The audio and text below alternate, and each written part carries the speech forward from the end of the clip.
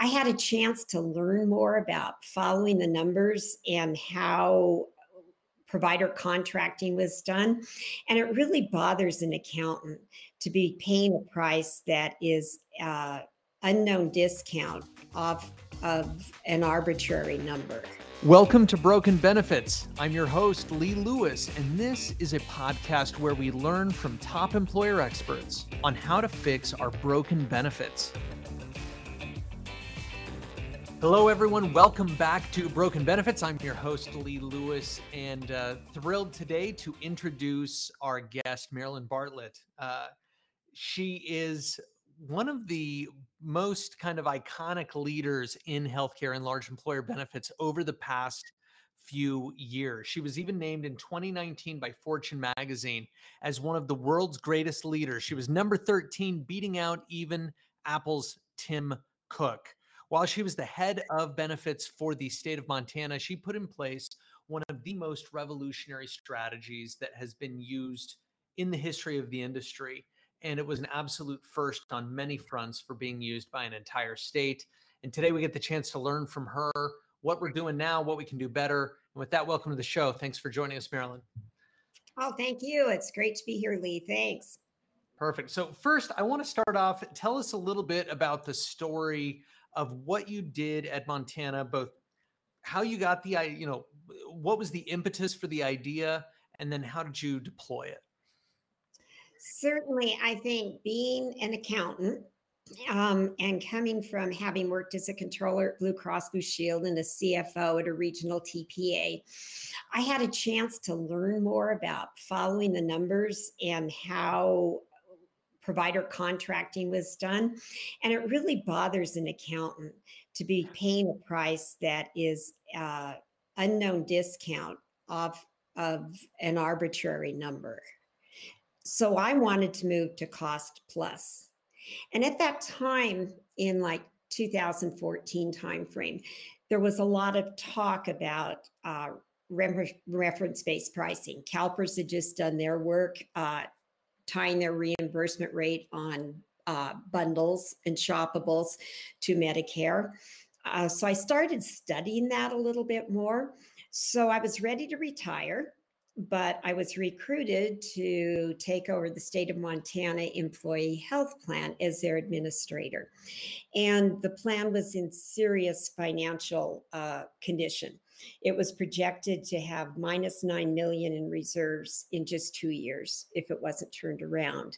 So as I analyzed the costs, looked where the spend was, and realized 43% of it was with the Montana hospitals, and by far the bulk of it with the 11 acute care hospitals, I thought that's where we really needed to go. And fortunately for me, I terminated the contract with a large carrier. We found a TPA Allegiance Benefits who had been studying this similar method.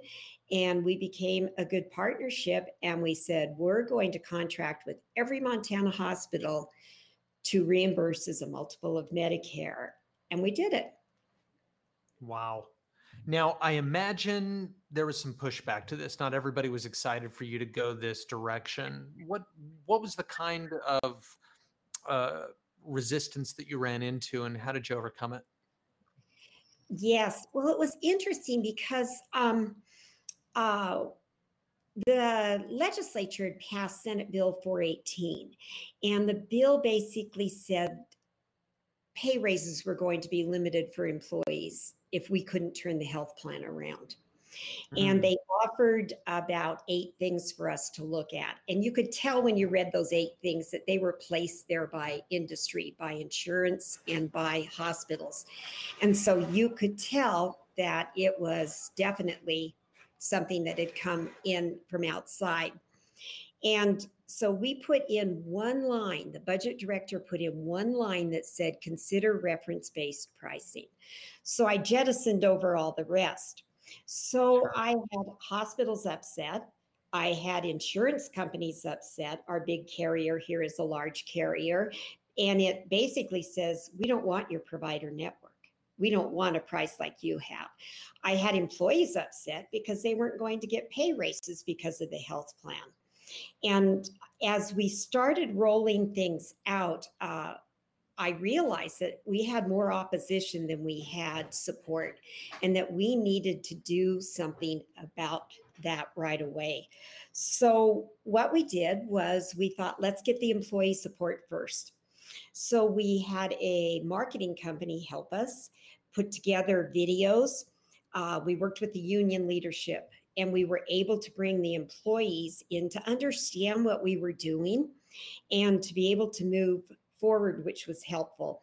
I was to report to which I did report to the Senate Finance Committee every quarter in the interim, and I reported the governor's office monthly. So it Wow. started as education, and it was just pulling together, and we had a lot of support. It turned out the governor's office was in total support of what we were doing. We were able to work with the legislature. We were able to kind of pull in that support. Now, every legislator has a hospital in their town, so they were getting lobbied really heavily too. And I remember at one point I showed a slide and I said, I know we can get 25 million out of this plan by the time you come back in session in 2017. So what do you want to do? Do you want to leave the 25 million in this dysfunctional health system? Or do you want the money back? And then I listed some of the priorities that I knew they had, such as how many people could be covered with Medicaid expansion, et cetera. So it was education and then a lot of constant updating and talk. Everyone, now just a quick word from today's sponsor.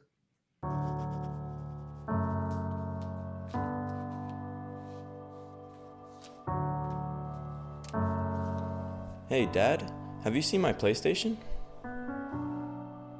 People who work for companies just like yours are desperate for any way to pay their medical debt. Support your employees by giving them 100% medical coverage with Catalyze Health. I love that so much. Basically, you made it what's in it for them. It's that we don't have unlimited financial reserves here. If we're able to save 25 million, here are all the things that you can reinvest in. It's like, okay, that connects, so that when they're getting lobbied, they have something to anchor in on. One thing that you brought up that I love is taking general accounting, what you might have been doing in any other area of business, and you applied it to healthcare. What other types of business practices that are just super common sense in every other area do you think are lacking within healthcare? Oh, thank you for asking that. Definitely cost plus, or really analyzing the price you're paying, definitely cost plus. Contracting in other places, where do you sign contracts that you're going to pay an amount? But if you want to know how the amount is calculated, it's proprietary and confidential and you can't see it. Where else do you sign a contract that says, if your member is going to have care out of state, that may be reimbursed at one of three rates, and any overpayment is retained by the vendor and interest earned by them? Where do you ever sign something like that in another contract? And where are you limited in who you can partner with for different parts of the benefit? The other thing is the kind of hidden money behind the scenes. If you are with a TPA and that TPA brings you a PBM or brings you a smart pharmacy saver program, or even, let's say, an HSA, management, financial management, oh, here, partner with this, that they are paid substantially admin fees on top of your admin fees, that it's not disclosed and you don't have a right to even figure it out.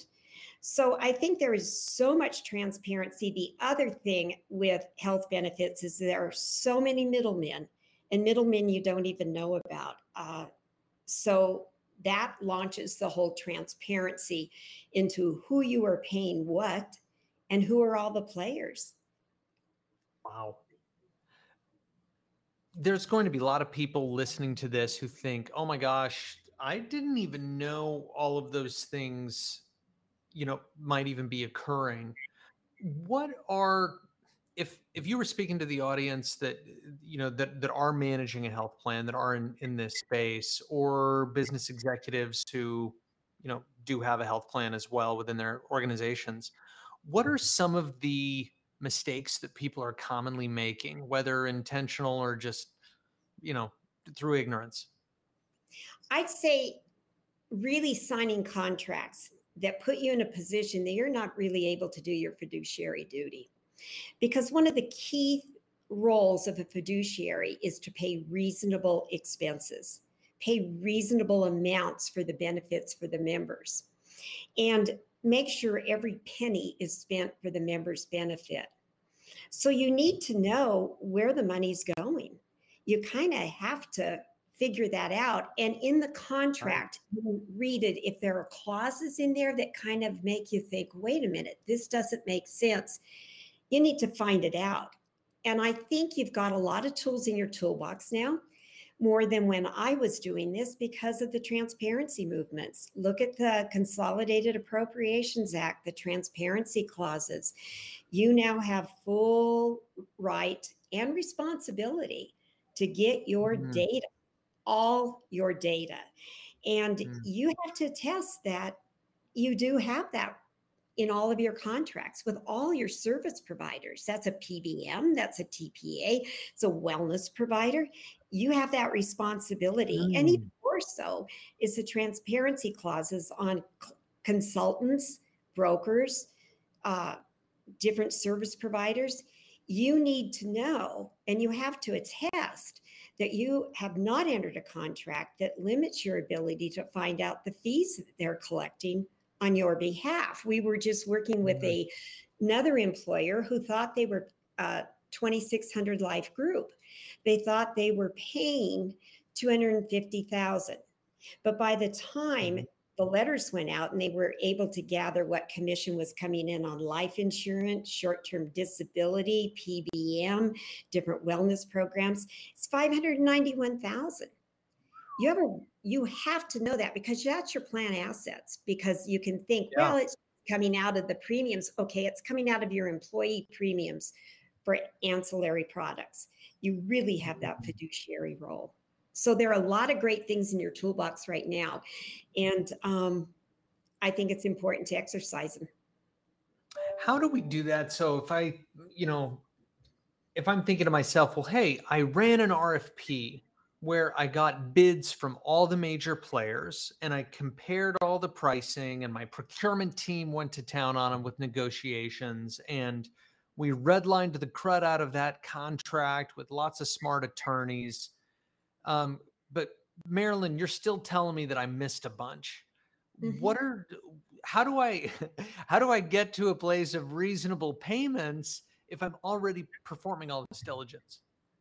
Well, the interesting thing there in this, it's to get into that claims data, get into the data and see what you're really paying. Find the names of the companies that are running through there that you're paying through the claim system, maybe the wellness vendors running through there, maybe network fees running through there, and ask for more information on those. Try to find out what is incorporated in that. You know, for me, of course, I am an accountant, is Yeah. that get into the details.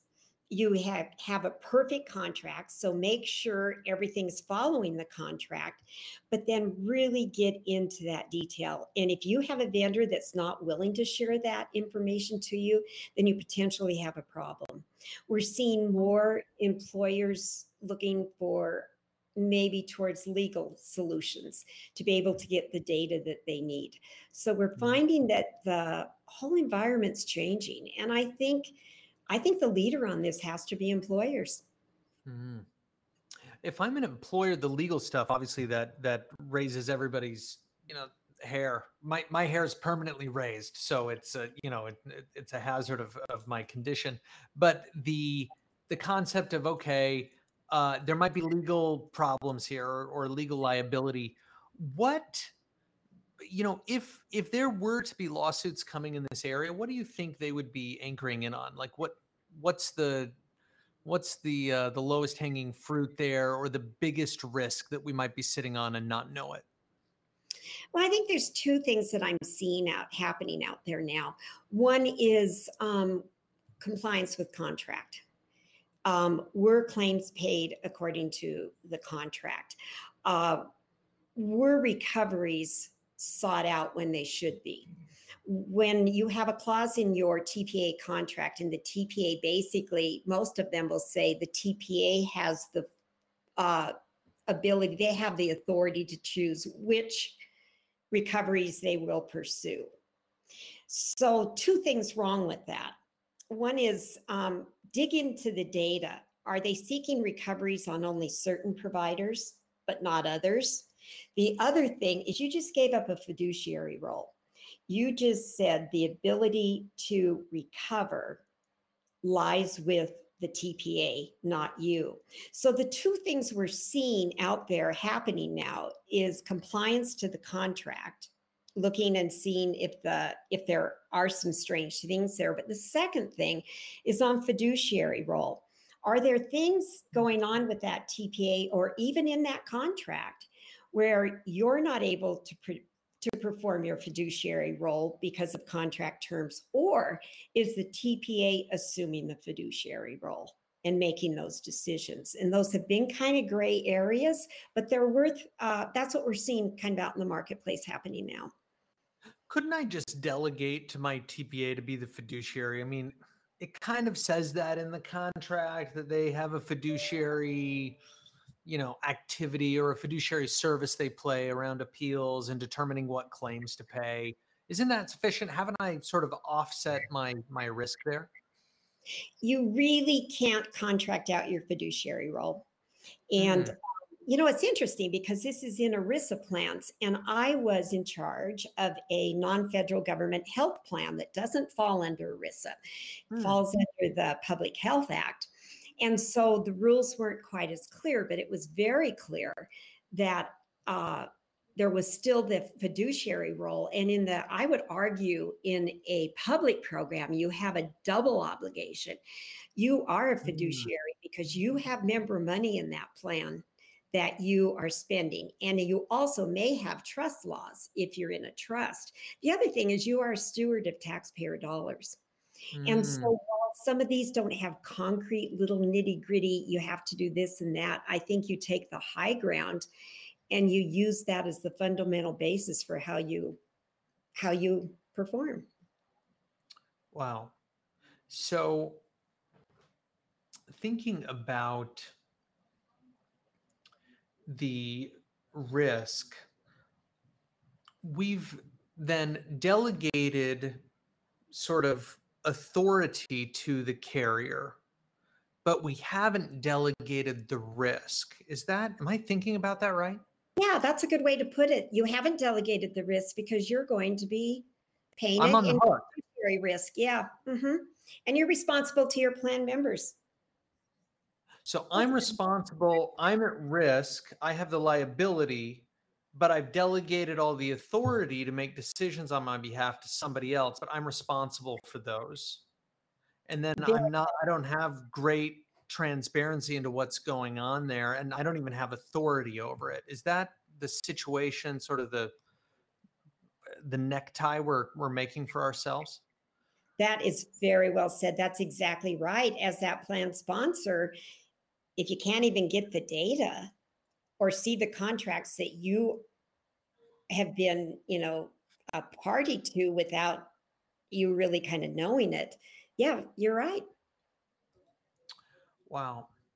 How do we, sort of speaking more broadly, so now you've got me very energized. So I'm a leader of a health plan. You just told me, okay, in spite of all my RFPs and everything like that, and procurement and redlining, there's still stuff going on that creates risk for me. And the way that I can tackle that is by looking into the claims themselves. It's not going to be in the spreadsheet during the RFP. It's not in the contract red lines necessarily, although it's possible that some stuff slipped by.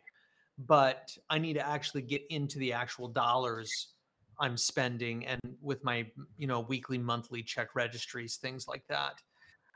once I've started doing that, I'm looking to close, or at least ask questions. That seems like a really good place to start, as you mentioned, is look for things that don't make sense and ask lots of questions. And just getting started on that probably leads us down a road.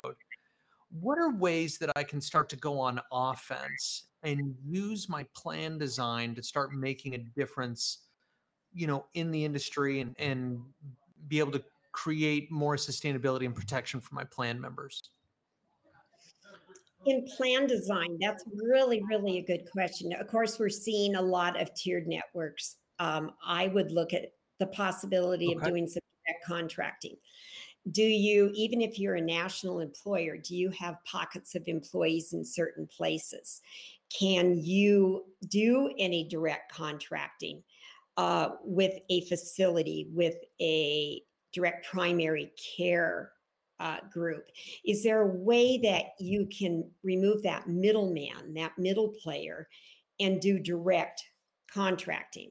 Some are finding they can do it through purchasing alliances, that the purchasing alliance holds that contract and enforce that it be very transparent, that you can follow. I think that as you start digging, you're going to start not understanding certain claims and asking questions of the TPA. One of the things that is a tough one is in most of the large TPAs, the large carriers, the money is held in a carrier owned bank account. So they will tell you what your claims run is, or how much you have to fund, or you may be on level funding or pre-funding, and you transfer the money into the account. So there isn't a way for you to really tie to what was paid to that provider. I have a claims run. I see what it says was paid. Is that truly the amount that the check was cut or the ACH was cut?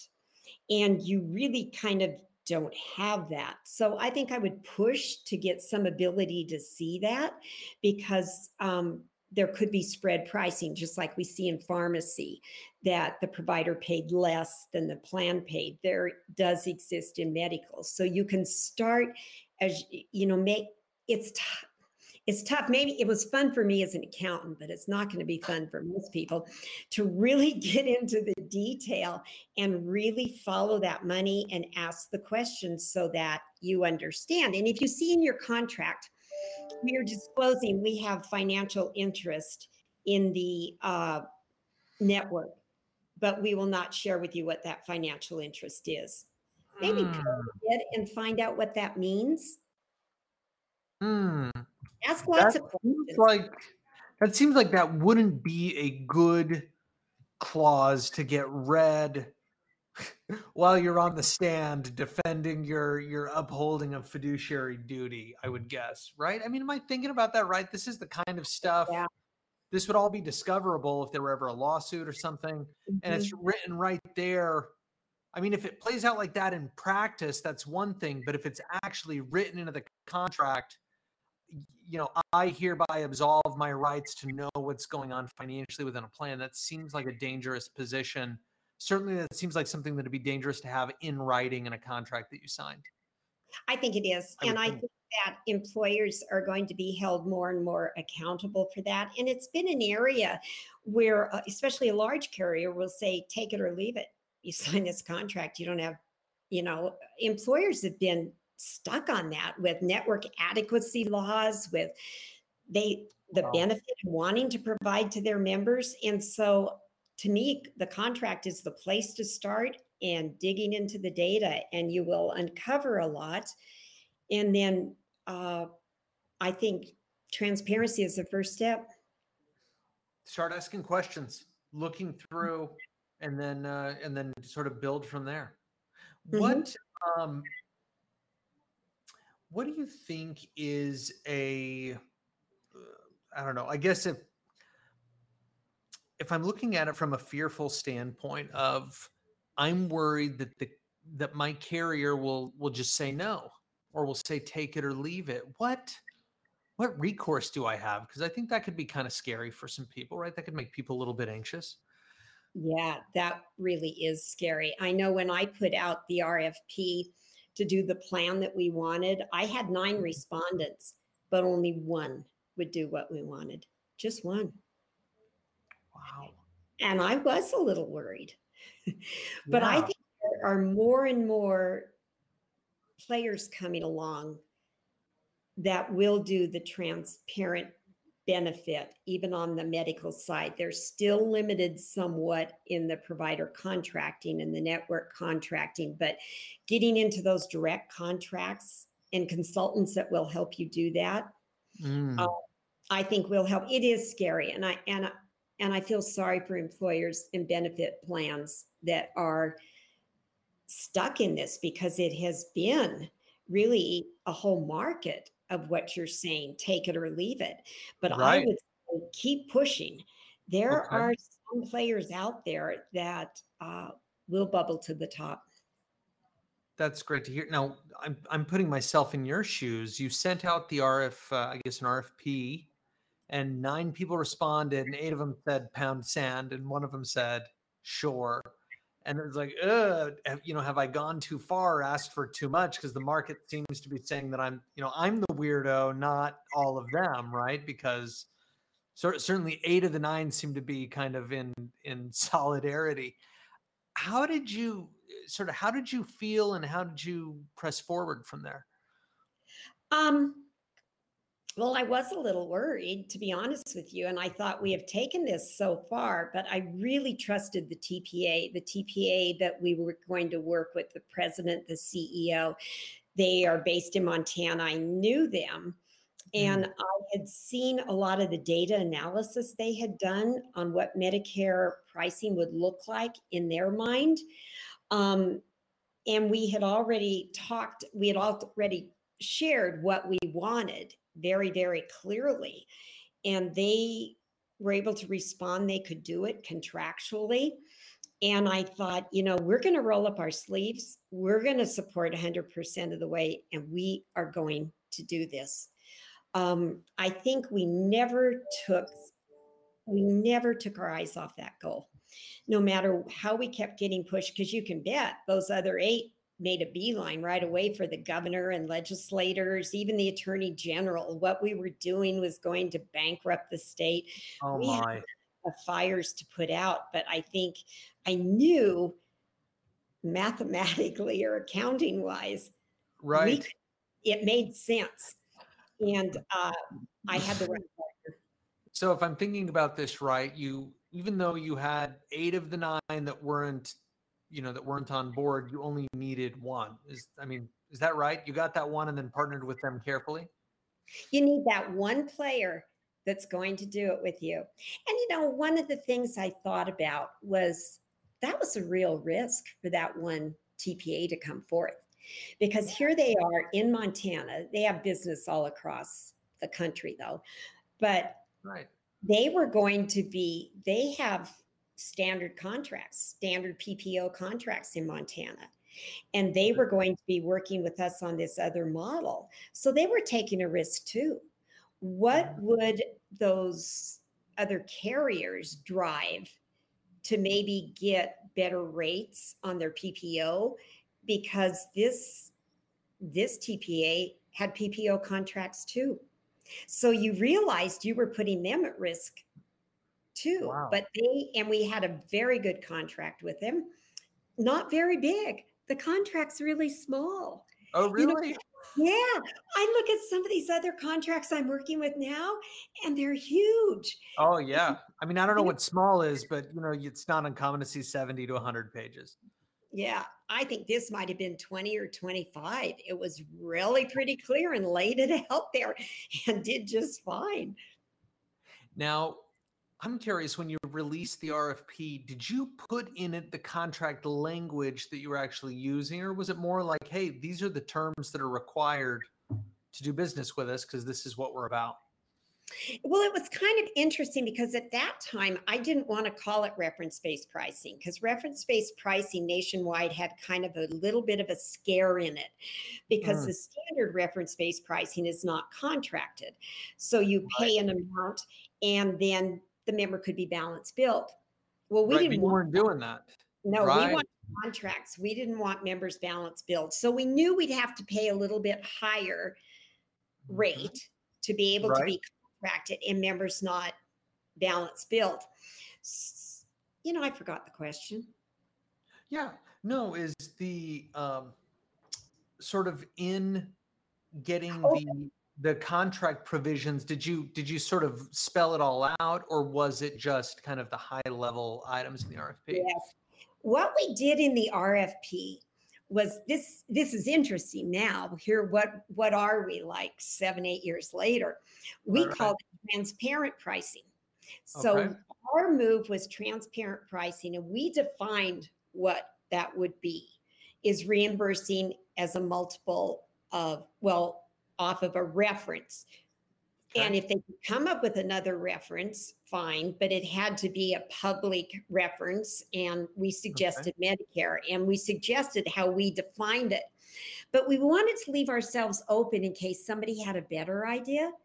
So we said, these are the things we want. If you have something other than this model, let us know. So one carrier came forth and they said, we can get you close to those rates that you want as a multiple of Medicare, but we're doing discounted charges. Well, we didn't want that because we wanted it secured with the increases. Right.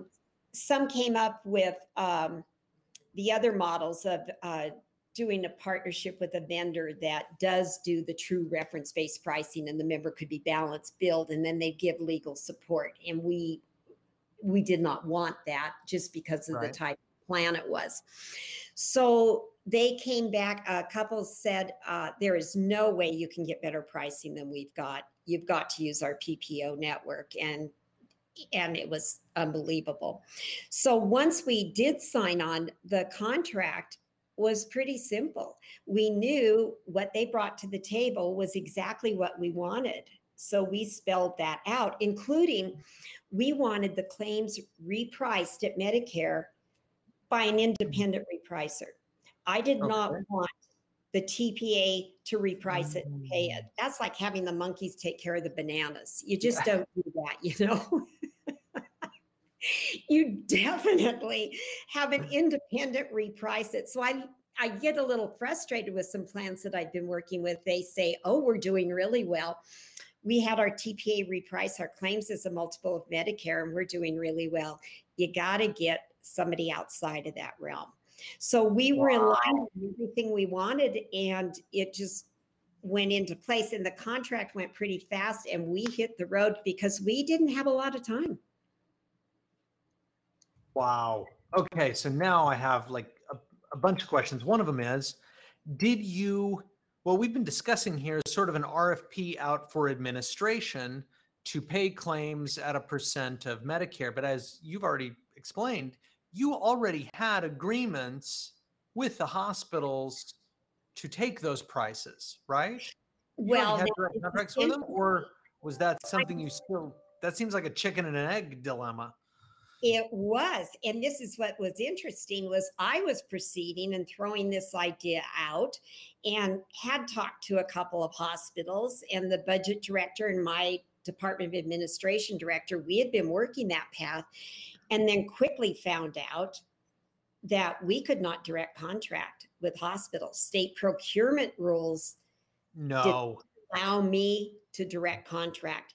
And we tried to get around them, but the procurement department is no, no, no, you can't. And so we thought, well, what are we going to do?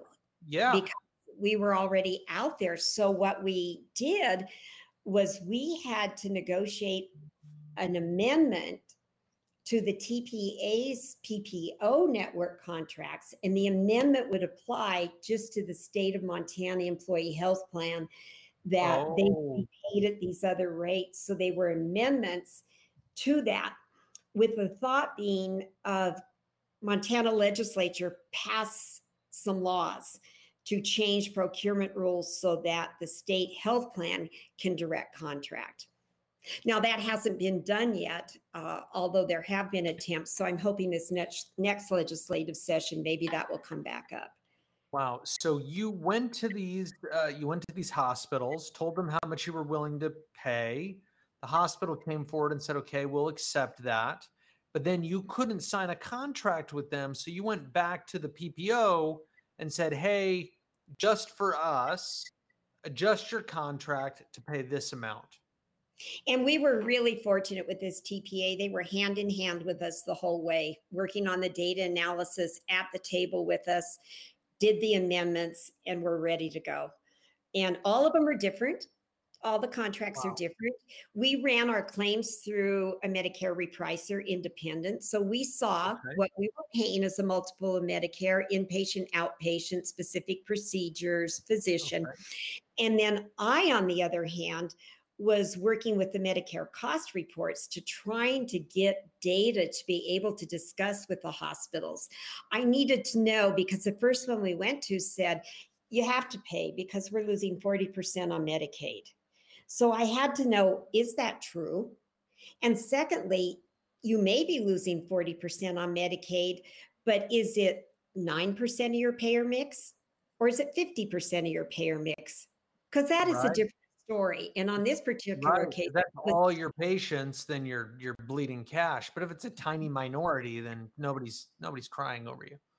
So I built a little tool in Excel so that we could do that we could take the numbers from the Medicare cost report and I could see what they were losing or gaining on Medicare, Medicaid, and I could calculate a break-even point. Okay, I know that I am paying you 523% on Medicare. And I had calculated your break-even at 240, say. Wow. So the TPA was great and it fit right to an accountant's mentality. We decided our whole approach is going to be data driven. It's not going to be emotional. It's not going to be rhetoric. It is going to be data driven. So there were times when we would sit down with a hospital executive pool team and they would be talking, oh, we have to do so much community benefit. And we'd say, let's get to your numbers. Your charity care is less than 1% of your operating expense. Your bad debt and uninsured is 2%. And this is what it equates, even if we cover that, to do break even. So we did totally data-driven approach. And that's hard to poke holes in. Wow. Yeah, no, I wouldn't want to argue with that if that was the statistics that I had. Now, did you go out then very first to the hospitals and say, this is what we want to do? Or did you go to hospitals like one at a time and say, hey, hospital A, this is what we want to do. Are you in? And then kind of go to the second and third. How did you approach that? Because it seems like that there's that could be high risk for somebody trying to move in this direction. Really is. Well, we had the data by then. We knew what we were paying as a multiple of Medicare, and we knew a range that seemed reasonable. And we also had quality metrics. And I have to credit the TPA with a lot of that. So what we did was look at two of the hospitals that had really high quality, high utilization, and were already really in that range. So really it was getting them to buy into the methodology. And both of them signed on one signed on right away, one it took a little bit of work, but they helped us kind of develop the program. And then we were able to say, okay, we have two hospitals signed on right now, and they are efficient because look at their costs. Look at their Medicare cost report break-even points. Look at their profitability. We could say, and their quality. So we started calling them the efficient hospitals. And is there a way the rest of you could come down to this efficient range? And that became our talking point. The independent hospitals came on sooner, except for one. One waited till the very end. It was the system hospitals that didn't come on till the last month. We said we're going live July 1. If you're not in, we have a travel benefit. And the two system hospitals did come in. Wow. And so that was sort of spread out to the hospitals and it was sort of open for them to opt into it. And then separately, you were running the RFP for the administration, which was getting everybody paid and administering the plan design. Mm-hmm. if you don't know anything about direct contracting, where do you even start on that? That's a really good question. I think there are a lot of consultants out there now doing that. Okay. I think you really, I would do a RFP for consulting services, but I would really make sure that they're not compromised. But I would look for experience in direct contracting. There are law firms that are doing it. Yeah. Um, I think some of the organizations that your benefit managers may belong to have some connections that you can get examples of contracts. You can do vetting. You can talk to your colleagues in other areas and get some good leads on that of what should be in direct contracting. Oh, that's awesome. How about on pharmacy? Is there any Oh, low-hanging fruit that we should go after in pharmacy? wow. Is there ever in pharmacy? Mm. Definitely. What we're seeing a lot of right now are a lot of people moving to these copay and drug manufacturer cards and some of these different Mhm. foundation programs that are in place to kind of get that cost down. Right. I think the days of chasing rebates are over. Uh, Okay. I I really think that getting a solid formulary and always go to lowest net cost. Quit chasing rebates. And I say that to Mm. Medicaid programs is quit chasing those because we recently did an analysis for a particular program and a brand drug that was in a very good position on the formulary. We boiled it down to the pill level. And this particular pill was $7.75 per the pill. And the plan was saying, yes, but we get such a great rebate. And we said, well, what's your rebate? Well, we don't know because that can't be shared with us. The PBM can't tell us the rebate on that drug. And we said, but the generic is 3 cents. So drive to lowest net cost, drive to a formulary that makes sense. I think shining the light on that makes a lot. Now, I did change out. We terminated our PBM and went with a Mhm. transparent pass through. And first year saved 23% on RX. Oh, now, I have a theory on this, and that is that transparent pass-through PBMs never win RFPs, but Right. always succeed in saving money. Did you experience that? Absolutely. Absolutely.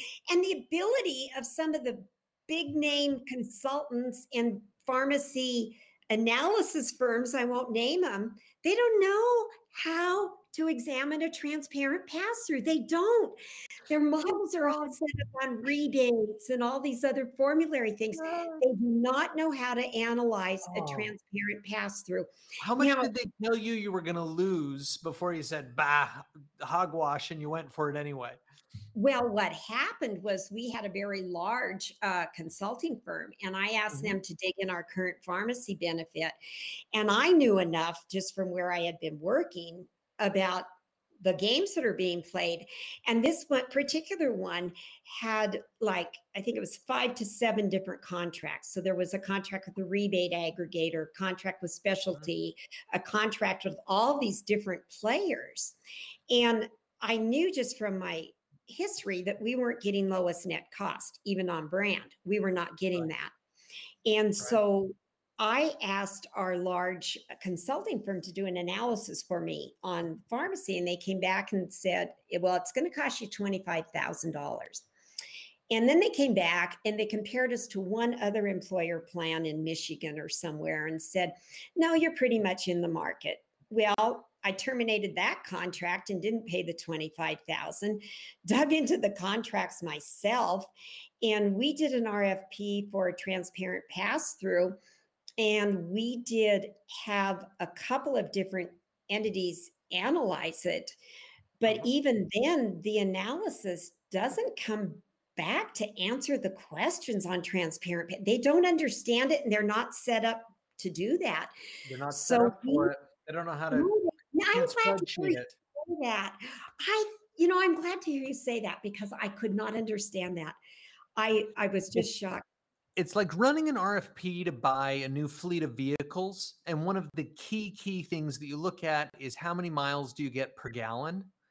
and then you try to bid with electric, and the whole system will break down if you're trying to measure miles per gallon on an electric purchase, right? Because it's just different, and you It's just can't totally measure it like different.